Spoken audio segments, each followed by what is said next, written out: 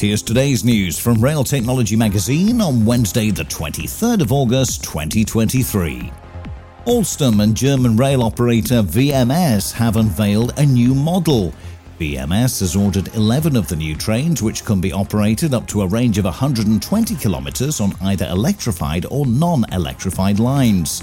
The train will also reach speeds of up to 160 miles an hour. HS2 has completed a key section of the Colne Valley Viaduct. 40 metres of the viaduct span has been finished over the summer period, stretching over a lake. The viaduct will be the longest railway bridge in the UK once completed. And Amtrak have ordered a further 10 models of the Aero model as it contends with demand for rail in the US. The Aero model is developed by Siemens and will be built in California. The new order brings the total to 83 of the new trains that Amtrak intends to bring into service by 2026. And that's the latest. Don't forget to like and subscribe to make sure you receive every new bulletin, and check out our website for our stories in full, railtechnologymagazine.com.